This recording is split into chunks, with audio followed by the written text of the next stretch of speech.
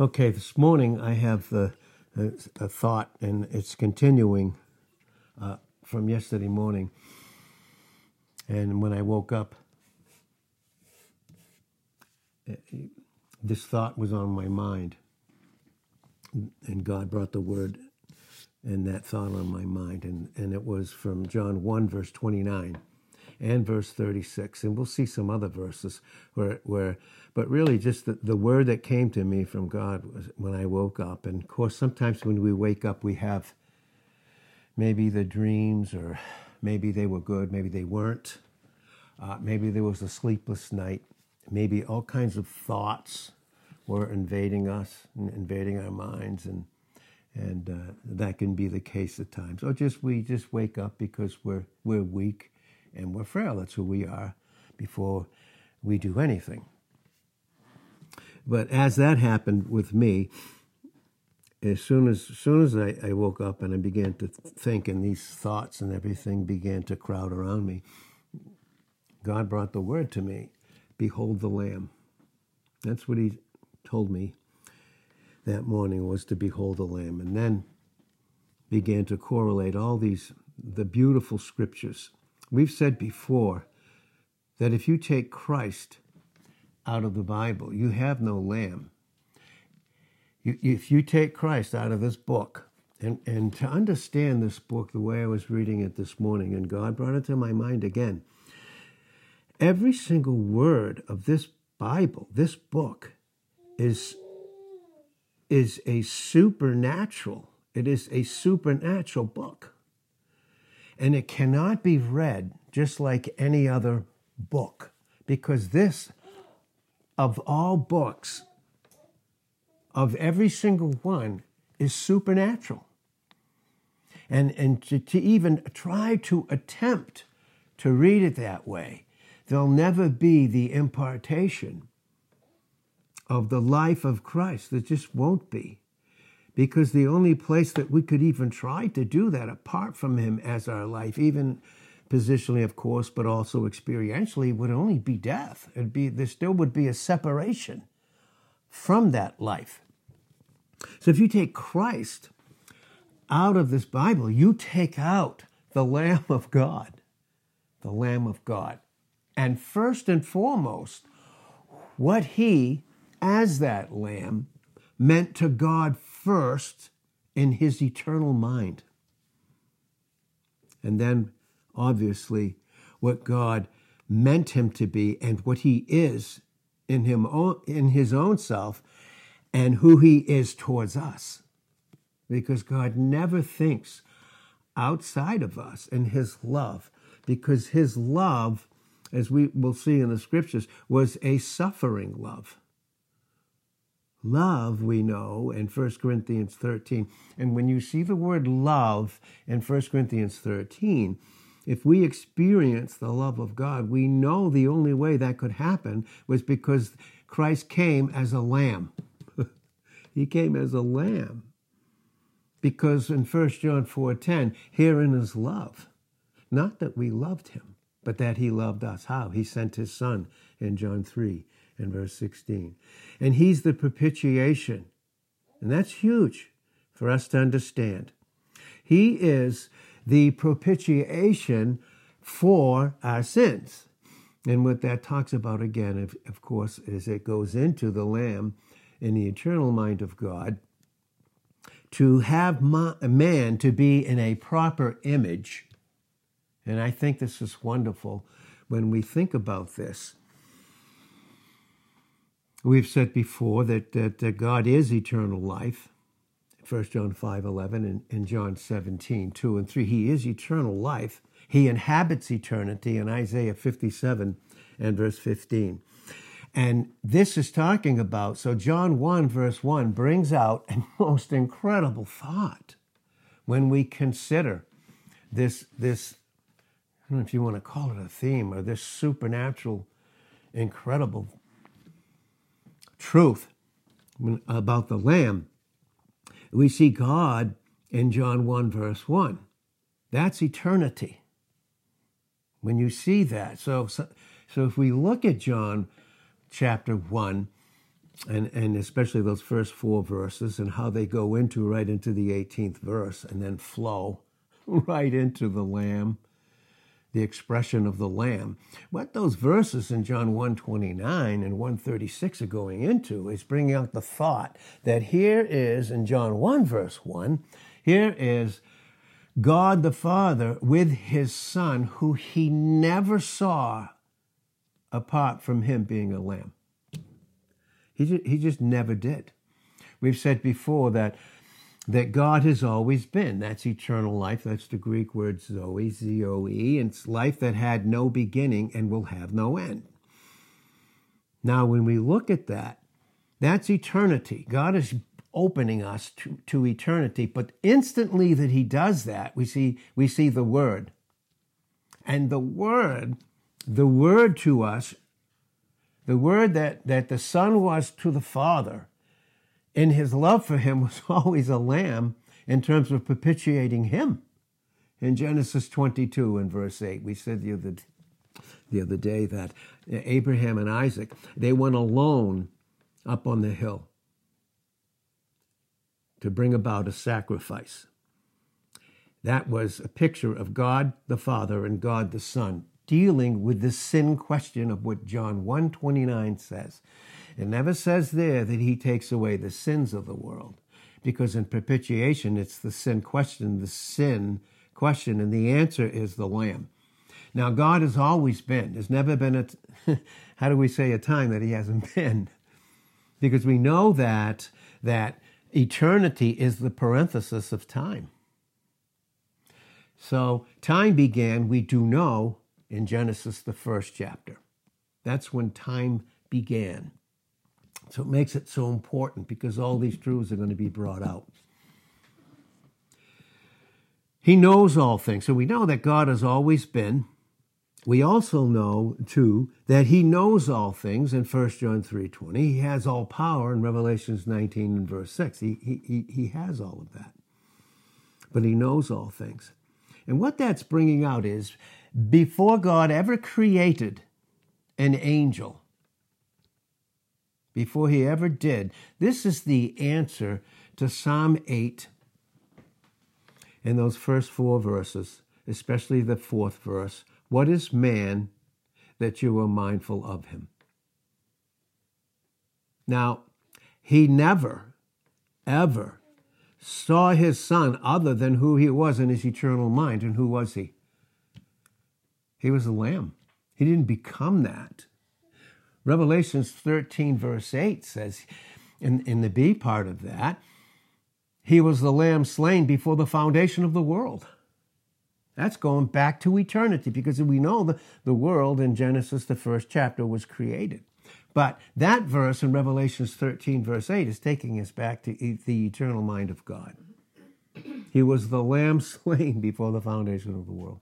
Hebrews 4 verse 3, the works were finished from before the foundation of the earth, and that's the eternal mind of God. That is the absolute eternal mind of God that we see there crystal clear this morning.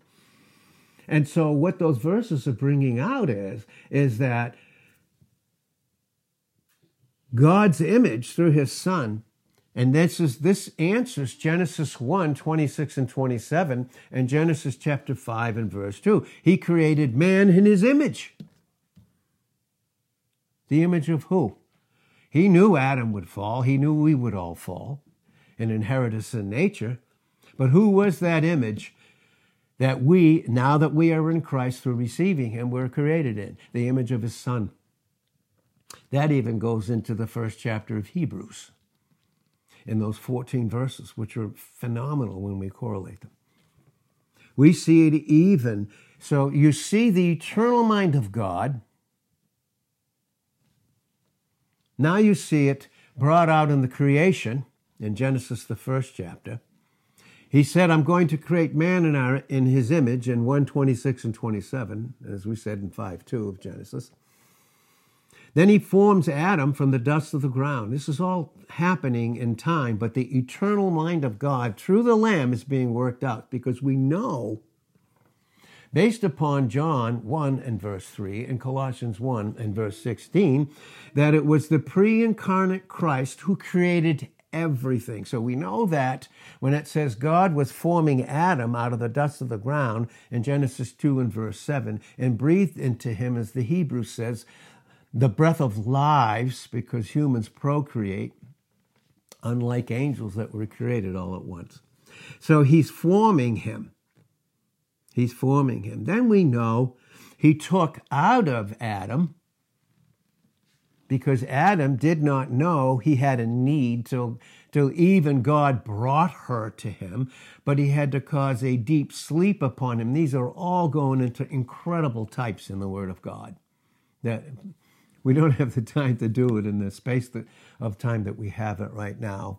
But that's why this book, every single word, as best as we could have it in a translation, is absolutely supernatural. It is God-breathed. In 2 Timothy 3 and verse 16, that's why no prophecy of Scripture, none of it is apart from God, ever.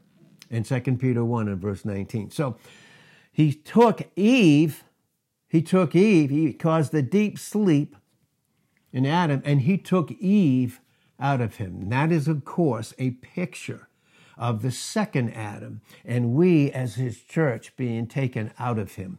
We see that in 1 Corinthians, the 15th chapter, right down to the 49th verse, and the result of it, and where we flow in that, right to the 58th verse, the end of that chapter. So what we see here is that's who God had on his mind, and he never saw you and I, not apart from our will. Of course, first and foremost, the initiation of God's will, because he has one in John 4 and verse 34 that only Christ the Lamb could fulfill. He has a will in Psalm 47 and 8. It was his will. We see that again. He loved righteousness and hated iniquity. His will is brought out again in Psalm 45, 7 and 8, very beautifully and clearly in a beautiful picture. And so we see that. But again, that's what's being brought out here. He never saw us outside the Lamb. His will fulfilled, meeting our will, and were we created in his image? Yes. That's what makes up the 5 parts of the soul. That's what makes it up. Mind, emotions, will, conscience, and self-consciousness. And right there we see will. See, God is free in his will. He operates in who he is in his will. He's given us free will. Of course, we knew that Adam fell. In Genesis 3, 1 to 6, there was a fall. There was a fall. But right there in the midst of that fall, because of the subtlety of the enemy in Genesis 3 and verse 1, and in 2 Corinthians 11, verse 3, God forbid we get moved from him, which really means a proper image. And our image is given to us by the Lamb, to each and every single one of us that make up that second Eve, so to speak, the church that was taken out of him and what he had accomplished as a lamb. You see, God's love is a suffering love. 1 Corinthians 13, we said in verse 4, and every place you see love there, okay, it's never charity, ever. It's always agape. It's self-sacrificial love of God, and we know who that is. That's Christ. You could put Jesus there in every single place. Jesus brought out the Father. He suffers along, and he's kind. And he's kind. And that always speaks where we get the root Christos there, where we get the root from charis, chara, which is grace. But we see the beautiful picture, even in the fall. In Genesis, the 3rd chapter, we see after the fall, they hear the voice of God walking in the garden. Who is that? That's the pre-incarnate Christ. We've said before, if you have a voice, there must be words. And that's John 1, verse 1, the Word. Still the Word, expressing the very voice of God, and again, their Creator. Their Creator. Our Creator, we see, brand new in Ephesians 2, 8 through 10. We are his workmanship, in 2:10. Created in Christ Jesus unto good works that God has before ordained in his eternal mind, because of the Lamb, that we should walk in them. You see, we're walking in works. We're not trying to do them. The Lamb, sacrificial Lamb, has done that. So when we see these things, and here we are, we see in Genesis, the 3rd chapter, they hear the voice of God. They failed. They covered themselves. And then they hid themselves. They covered themselves and they hid themselves because they knew they were naked. And even with that they covered themselves, they knew they were naked. They knew that. And so we see the picture then, right then, in type. From Genesis 3:15 to 21, you're going to see that's the cross. It's bringing out a lamb. It's bringing out a love that suffered. An incredible, gentle, kind, unbelievable, beautiful love, but never apart from suffering. Matter of fact, we'll see when we get to soon here this morning, when we get to Revelations, the 5th chapter, we're going to see the Lamb. But that was brought out way back in Genesis, the 3rd chapter, where he said, the seed of the woman, that would be Christ, he's speaking this to them. Remember, the promise, they were in a fallen state. The promise was not given to them, it was for them, but it was given to Christ because he could only do for them what they could not do for themselves, because death brought in an immeasurable gap between them. So we see, he says, the seed of the woman will crush the serpent. The serpent will bruise his heel. This is a picture of the cross of Calvary, where the serpent, Satan, his head would be crushed, his power, and that speaks of his power. That's why he has no power towards us in Christ. He doesn't. That's why he operates through lies. Ephesians 6:11, based upon John 8 and verse 44. His methodia is lies. Intense, way too much for us apart from Christ, experientially. But nevertheless, lies. He crushes the head of the serpent. The serpent bruised his heel. That spoke of his humanity. Then he took away what they covered themselves with, which speaks of works, which God could never be satisfied. You look at the types, and all they ever did, those sacrificial types, all they ever did was just cover. Even the mercy seat in Exodus 25, 17 to 22, even that, the mercy seat, all it does, and that's why it's called kaporath, it covers. That's what Job was saying in Job 14 and verse 17. He sewed my iniquity up in a bag. He covered it. And that's what it's bringing out in Micah 7, 18 and 19. He passes by. He passes them by because he knows that Christ, his Lamb, in his eternal mind is going to come and deal and propitiate him through there being a creation of God that fell. And then to be the substitute and to be the reconciliation for all of those that would receive the Son. And we see that beautifully. This is brought out in the type in Genesis 3, 15 to 21. That is done away with, what they covered themselves with, and then he covers them with the skins of the animal that were in type. And that's what love does in Proverbs 10 and verse 12. In 1 Peter 4, verse 8, it covers. Not to live in sin, but it's a covering of grace that tells us we never have to, and that sin is just a choice. And we see that in 1 John 2, 1, brought out very clearly. That love is in the will. We see that with God. And love is in the will, just like sin is in the will. It's a choice. Both are a choice. That's why it's not an emotion. That's why we bring the truth out again. Listen, this needs to be very clear. This needs to be very clear. He has to teach us. God has to constantly teach us. Yes, it's right to have good emotions and to have them expressed, but they do not become the indicator that God loves us. They don't. And we don't need that. We don't need that.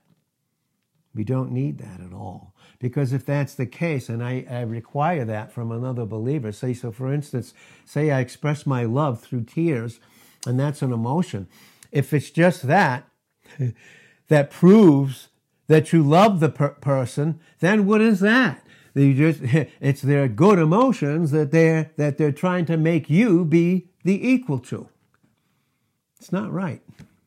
It never is right.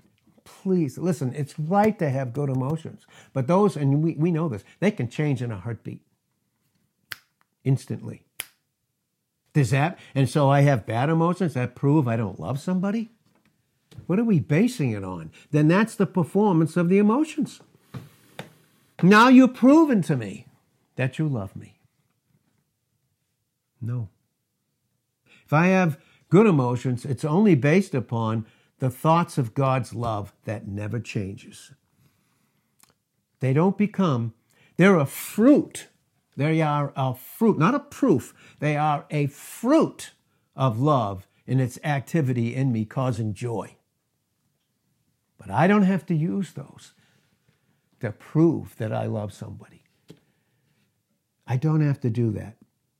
So love covers. We see that in Isaiah 61 and verse 10. They're called robes of righteousness. We see it in the type in Luke the 15th chapter, verse 11 to 32 about the prodigal. He had on, in his experience, because he left the house as a son, by the way.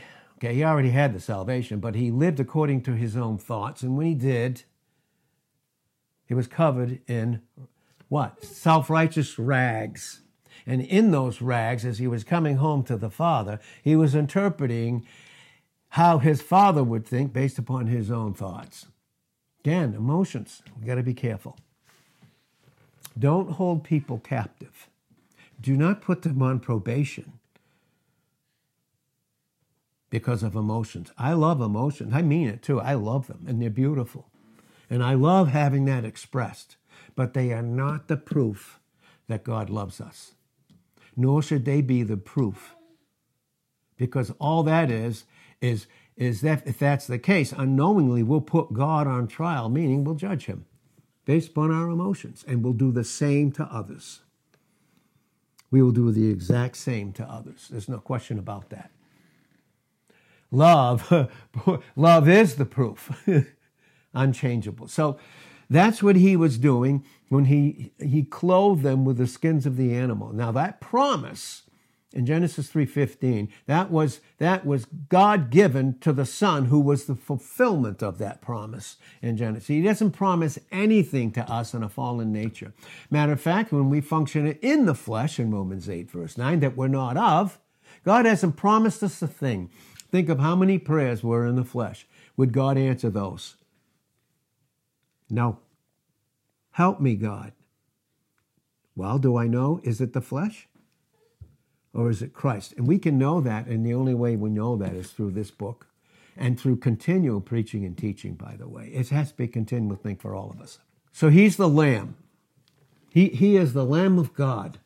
And John 1:29 took away the sins of the world. And he's the one that took away our personal sins in 1 John 2:1-2.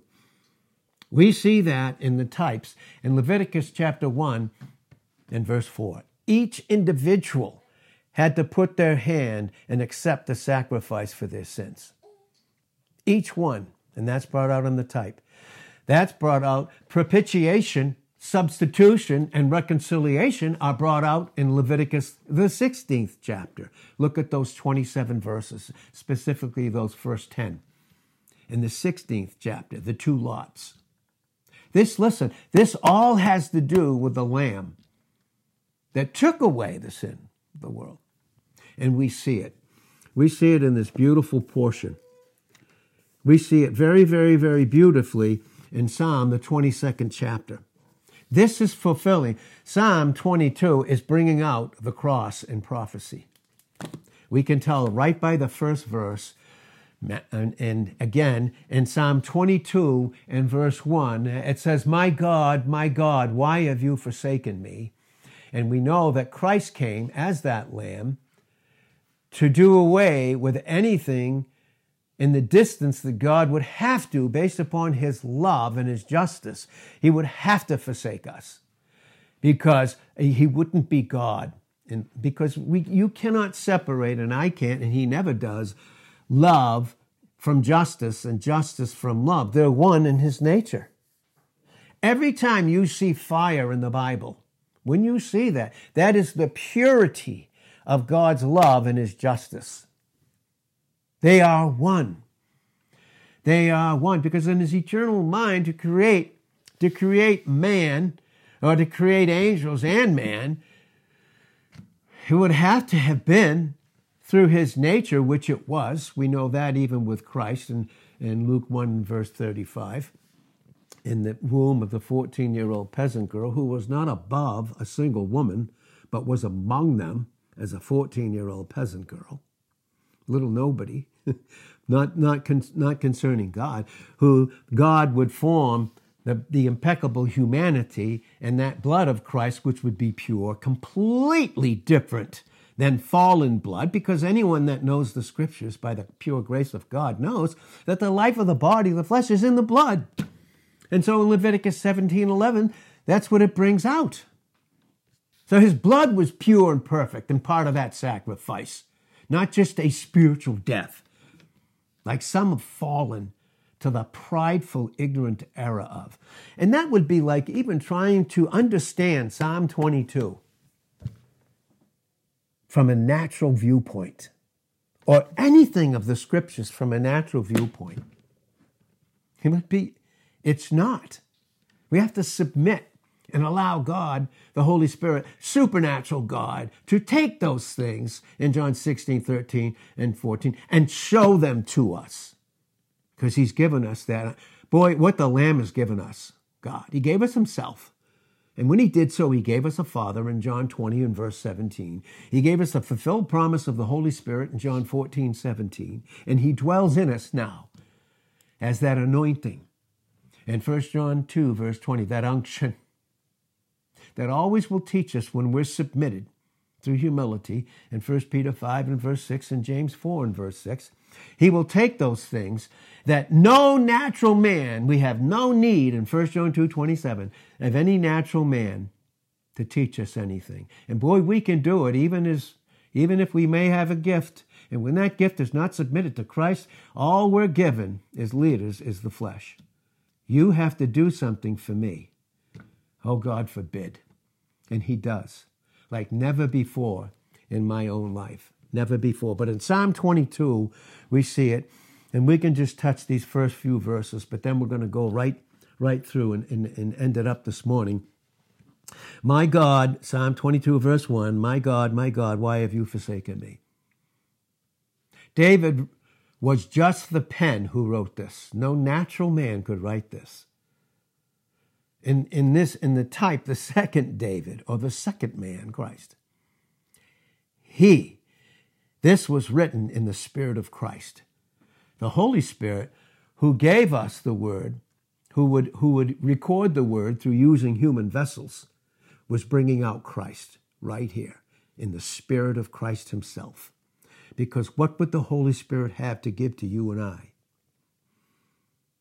apart from Christ? And to bring in that reality. My God, why have you forsaken me? Why are you so far from helping me? From the words of my roaring. Oh my God, I cry in the daytime, but you don't hear me. And in the night season, and I'm not silent. Can you picture the horror of all the evil of mankind? All his sins upon the pure, impeccable, holy Son of God. And it was bringing out horror. Because he was going down to the lowest, vilest human being, to the height of those think that they're good without God. And he reached from the heights to the depth, to the lowest. Deuteronomy 33 and verse 27, even the most vilest, wicked person, when they turn to Christ, they can see him, that as far as they've fallen in their bottom, he's underneath of their bottom. This is what's brought out here. But, he said in verse 3, but you are holy.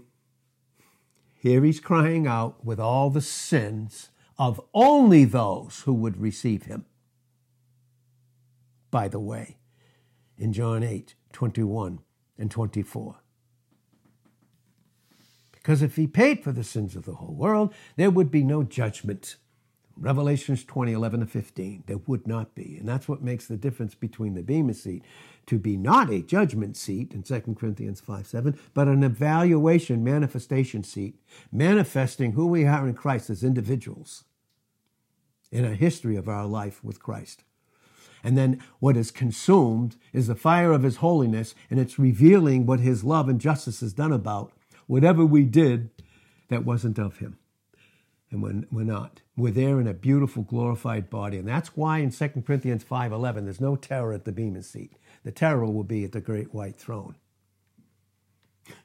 If we only understood the depth and necessity of this for people, for loved ones that aren't born again. And in prayer, again, in prayer, no question about that. In prayer and in total trust in God, in total trust in him, and taking up the opportunities to do that, to present a living Christ who died for them. But you are holy, O you that inhabit the praises of Israel. Our fathers trusted in you. They trusted and you did deliver them. They cried unto you and were delivered. They trusted in you, were not confounded. Look what he says here in verse 6. He says, but I am a worm. This is amazing when you study this, and if we had the time, we'd go into the depth of it. But I am a worm and no man. I'm a worm and no man. Do you remember what he said? You remember what he said to Isaiah? What Isaiah was saying? When he said to Jacob, when he was functioning in his Jacob nature, cunning, deceitful, subtle, which he inherited in Genesis 3, verse 1 through 6, he said, fear not, you worm, Jacob. Why? And you men of Israel, I will help you, saith the Lord, and your Redeemer, the Holy One of Israel. You know what? That's what he was saying here.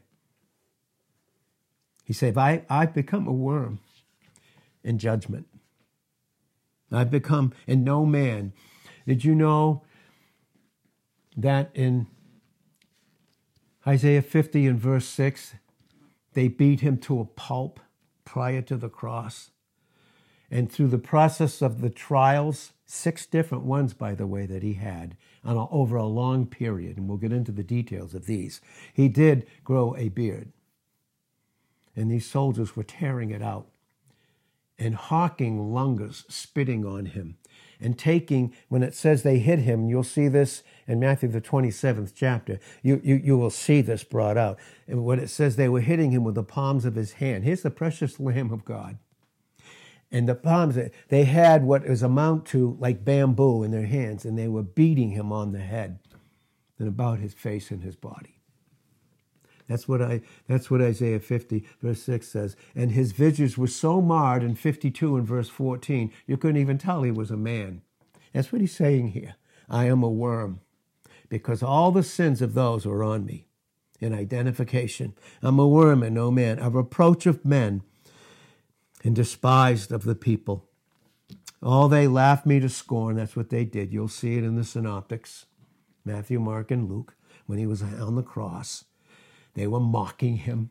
They said in Matthew 27 and verse 42, hey, look, he saved others. He can't save himself. Well, the only way that he could save others would be that lamb that would not save himself. But you and I can be sure his Father did hear him. Isaiah 53, those 12 verses, that God did answer him by forsaking him. He did answer him. He's the head of a whole new race of believers, a whole new race. That's you and I. That's you and I. And they were laughing him to scorn. They're shooting out the lip. They said that. And then through the demonic atmosphere, they were saying in and through them, come down from the cross in Matthew 27 and verse 43, and then we'll believe you're God. They say he's the Son of God. Come down from the cross and prove it. Well, he didn't. Do you know why? Because the love of the Father fastened him as a nail in a sure place, where out of his death he was able to offer to whosoever will, in Revelations 22 and verse 17, whosoever will, to drink freely of the water of life and to experience freedom. To experience freedom. Then he says it here in verse 8 of Psalm 22, and this is fulfilling Matthew 27 and verse 43. He trusted in the Lord, let him deliver him. Let him deliver him, seeing he delighted him in such mock evil, the enemy, through his lies. But you are he that took me out of the womb. And that little 14-year-old peasant girl in Luke 1:35, the lamb. He was forming the lamb, forming his body. You did make me hope when I was upon my mother's breast. I was cast upon you from the womb, and you were my God from my mother's belly. Be not far from me, for trouble is near me, for there is none to help. Many bulls have compassed me, the atmosphere. You remember when he was even in the Garden of Gethsemane in Luke, the 22nd chapter, and you read verse 44, it says he sweat great drops of blood. There was such an intensity of the atmosphere, trying to wipe out, trying to kill his human body prior to the cross so he wouldn't go there. But love didn't stop there. Love suffered long. He suffered in the garden. Even before all those beatings and those 6 trials, he suffered. You see, love suffers long for us.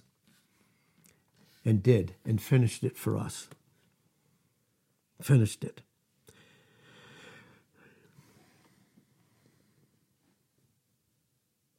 They gaped upon me with their mouths, as a ravening and roaring lion. The evil lion. But we're going to see a different one by the time we get to Revelations, the 5th chapter, very soon.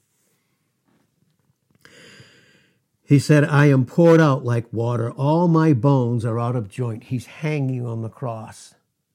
And they developed it. It was the Roman crucifixion of the most evil torture you could even imagine.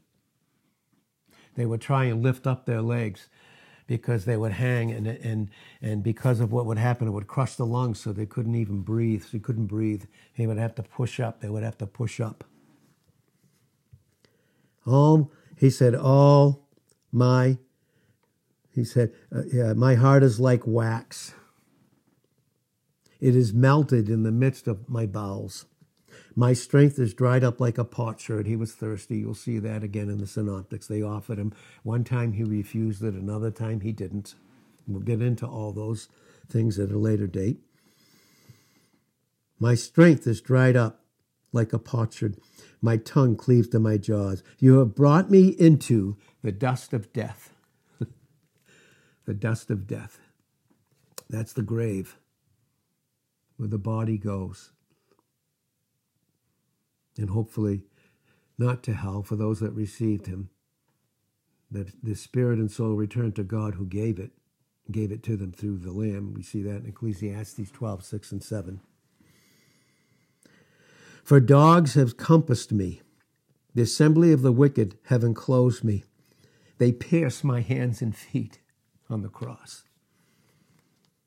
I may tell all my bones, they're sticking out. They look and stare upon me. They part my garments among them. Again, you'll see this all again in the Synoptics. Among them, and cast lots upon my vesture. But be you not far from me, O Lord, my strength. Hasten to help me. And boy, you know, he had to pass through death for God to do that. Deliver my soul from the sword, my darling, my dear one, my precious one. Because that's what you were to me, Father, my whole time when I walked on the face of the earth in my humanity. From the power of the dog. Save me from the lion's mouth, Satan, as a roaring lion in 1 Peter 5:8. In the midst, right? For you have heard me from the horns of the unicorns. We'll get into these in another time, possibly on Thursday more in detail, much more in detail of what these things mean. And then he said, I will declare your name unto my brethren. Because there's the answer. You took me out of death. Romans 8:11.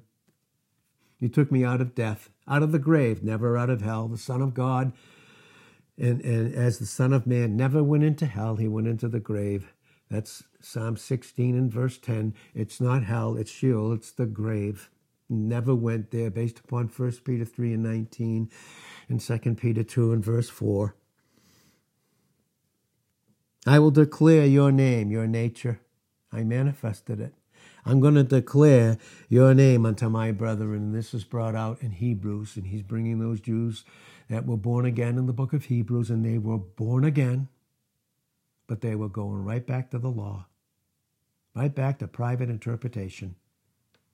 And the only way we can do that, apart from the Lamb submitting to him, is through the flesh. We'll privately interpret it. That's why, again, we say emotions, good or bad, they are not an indicator. They are not an indicator that God loves us. They can be, the good ones are a fruit. The bad ones are an indication of there's no love in the experience.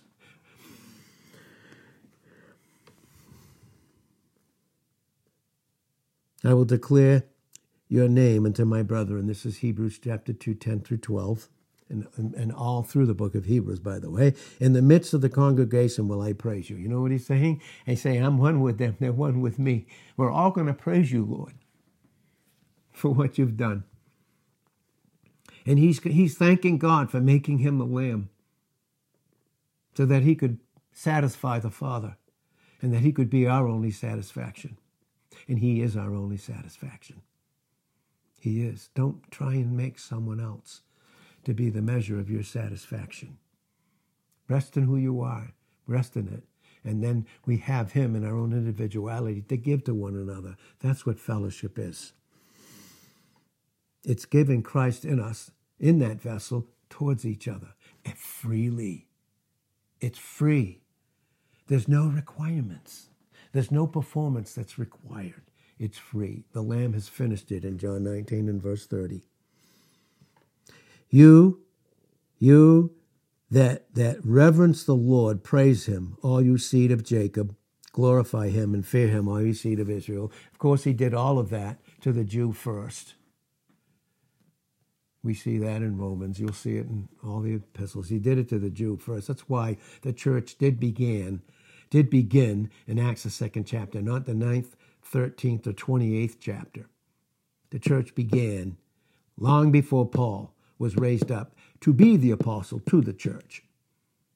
Okay, it's long before that, because they were all Jews that they heard the gospel of salvation in their tongues, where they were scattered as Jews to all these different countries.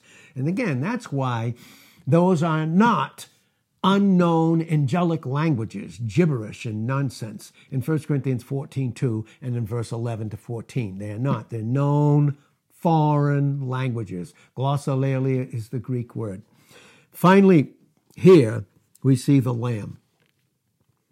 And all through, and this is where we'll end this morning, there's so much that we're just going to try and go over, and hopefully we'll have the time to go into it. Now when he talks to the church, he speaks to the church, us, in this church age. Those 7 churches there, it's really called the church, but they're in different locations. There's not many churches, there's one church. Matthew 16:18, Jesus said, and I will build my church. One church in different locations, and in those locations of those Asiatic churches. And it's very interesting to understand. Asia, where the churches were beginning to settle, Asia means miry clay. They were settling in the world. The world was infiltrating the church. But he spoke to those 7 churches in Revelation chapters 2 and verse 3. And that's church history in its fullness. Church history. And again, we can go into that and bring out the reality of that too. In those 7 churches, the 7-fold church, the one church, 7, completion, one church. But then the apostles told in Revelations 4 and verse 1, I want you to come up here.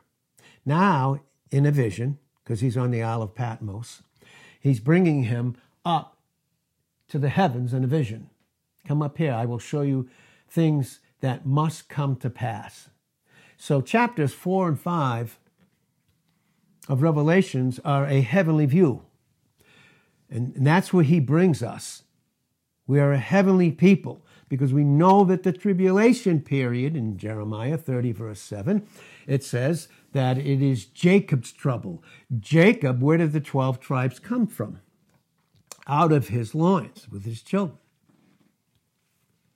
It's called Jacob's trouble. Remember when his name was changed in Genesis 32 and verse 28. His name was Jacob, but called now Israel. So we know that judgment is past for us in John 3 and verse 36, and John 5 and verse 24. It's past for us.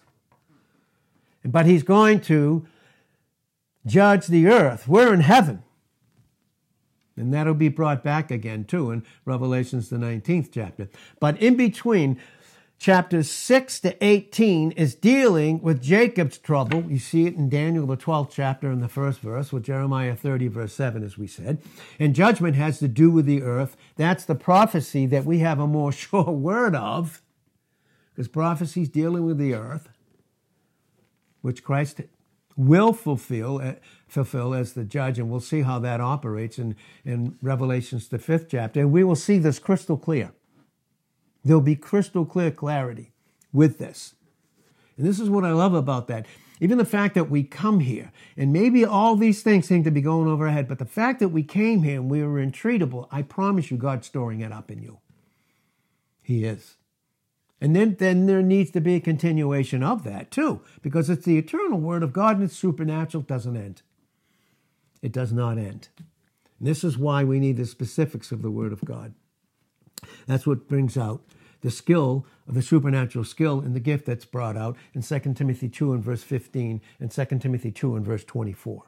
Because that gift is the man himself, and when he's connected to the head in his experience in Ephesians 4:8. Now he functions in the gift of evangelists and pastors and teachers in Ephesians 4:11, and that's why when that word is being taught to the church for the work of the ministry, to the edifying of the body of Christ, that we become a supply, and through 16 we all become that. This is all because of the Lamb of God. But now he brings the apostle up. So we know that judgment is for Israel and those nations in prophecy in 2 Peter 1 and verse 19. That's why we have a more sure word than the prophecy. We have Christ, the day, the light, the day dawning in us and lighting us up with who we are as heavenly people, with all of what he's accomplished in his person and the work that he's finished. When we get to the 4th chapter, again, verse 1, it says, "After I looked, and behold, a door was opened in heaven." And who's the door in John 10, 7 and 9? It's Christ. And the first voice I heard was as it were a trumpet. This is a type of the rapture. This is 1 Thessalonians 4, 13 to 18. This is 1 Corinthians 15, 51 and 52, the rapture. We were raptured off the earth. Then begins the 7-year tribulation period. First 3.5 years are rosy and good. Last 3.5, if you add up every war, every evil thing that ever happened in those last 3.5 years, it'll pale in comparison to those last 3.5 years. Many will get saved. There's no question about that. As will in the millennial. But the church is far different off the earth. Prophecy has to do with judgment, God judging the earth, backslidden Israel, unsaved Israel, and all of her enemies. That's brought out in Revelations chapters 6 through 18. It's not a mysterious, hard-to-understand book. It is not so much a doctrine as it is a treatise. It's a treatise. It's bringing out incredible truths. But then we see this. We see how this happens in 4, 1 to 11. And there's so much in there that possibly we'll get into in the weeks to come or the days to come. But in Revelations, the 5th chapter, we're brought again. Here's the picture. "And I saw in the right hand of him that sat upon a throne a book written within on the backside, sealed with 7 seals. And I saw a strong angel proclaiming with a loud voice, 'Who is worthy to open the book and to loose the seals thereof?'" Those seals have to do with judgment, not for us. We're above it. The judgment will come on the earth, and we'll come back with him in Revelations, the 19th chapter, specifically in those verses in 11 to 16, following it down through, right through Revelations 20, and right to the end of that, where we come in to Revelations 21 and verse 1, the New Jerusalem, which is a beautiful picture of us as the bride of Christ. Here, he said, who can loose it, open the book, and to loose the seals thereof? And no man in heaven nor in earth, boy, I wish we could understand these things, neither under the earth, in heaven or in earth or in hell, under the earth, that's where hell's located, neither under the earth was able to open the book, neither to look therein. Never mind to open it. And John is saying in spirit, he said, I wept much because no man was found worthy to open and to read the book, neither to even look thereupon. And one of the elders said unto me, weep not.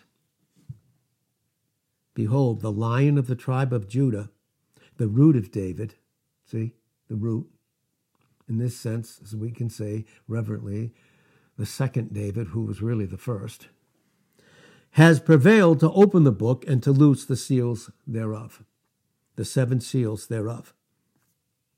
And I beheld, and here's where we'll stop and we can go to the rest on Thursday.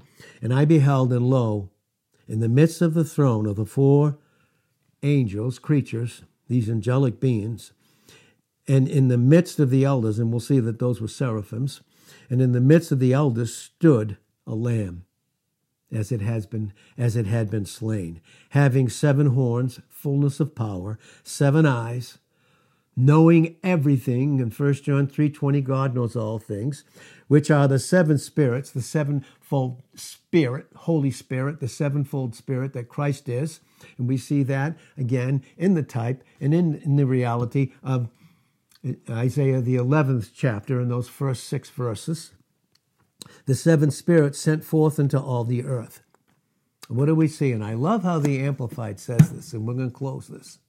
Because the Amplified says, when I saw, I was weeping, but then the elder said, look, there he is. There he is. The Lion of the tribe of Judah, for all those that are his, is a lamb. For all those that aren't, the Lion speaks of judgment. But not for us. He took it all. He took it all for us, the precious Lamb of God. And I love how it says it in the Amplified. He said, I saw him, and that's what it brings it out in to some extent in the original Koine Greek New Testament. It says, it's just as if he's been freshly slain. No one, and we've shared this before, no one of the redeemed will ever have a mark of the sufferings of times that they went through. No one. But the Lamb will. Do you remember when he came back and he said to doubting Thomas, who's a picture of doubting Israel? No, he said, I won't believe until I see him. And they will in Revelations 1 and verse 7. Oh, they'll see him. And then they'll weep. They'll see him. And then they'll weep. But he said, see, touch me. He said, he's resurrection. He's resurrected. He said, touch me. Touch me here.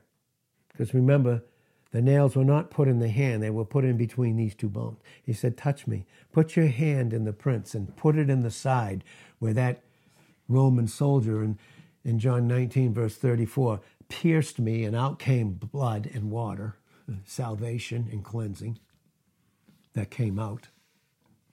He said, touch me. And then he said, oh, I believe. And you know what he said? He said, blessed are they who have not seen yet believe. That's us. Whom having not seen, in 1 Peter 1:8, you love him. Because he's more real than anything. He's more real than anything.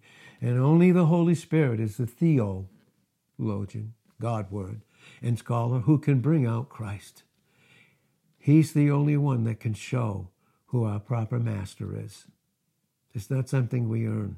It's something we'll grow in forever. He said he's freshly slain. He did. Remember on the road of Emmaus? Those 2 disciples in Luke the 24th chapter in verses 48 and 49?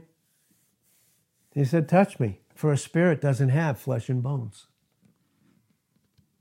But one thing we will see, he will always be the beautiful, loving revelation as we see him face to face at 1 Corinthians 13:12 of a love that suffered for us so incredibly. And he will bear the marks of the suffering of time. We will see him in a beautiful, absolutely glorified body. And if you want to know what he looks like, the types that they brought out, the men, Daniel, John, Daniel in the book of Daniel, and John, the beloved apostle. In the book of Revelations, they described him in what they considered the most beautiful things that earth could ever, and of course it pales but in comparison, but they are the types and symbols. And that's why Daniel, Revelations is unfolded in Daniel. Daniel's unfolded and completed in Revelations, and they're one. And they all bring out Lamb. If you and I go to this book and try and just get theology and scholarship and knowledge, and it's not the Lamb experientially, then we just took Christ. We took the Lamb. We took experiential love right outside of the Father. Of the Father. And of course, we couldn't do that literally, but experientially. Because it's the Lamb that took away the sin and propitiation and the sins of all those that are his. And Father, thank you this morning for your precious word. The only way we can come up with this, the only way I can, is the Holy Spirit, as he brings the scriptures. He takes the written word and makes it the living word. In Hebrews 4:12, it's living, it's powerful, it's sharper than any two-edged sword, piercing even to the dividing asunder of that soul. The soul that still requires something from God when it's finished, from the Spirit. The Spirit of the Lamb, the fulfillment of who he is. Father, thank you so much for your precious word this morning. In Jesus' name, amen.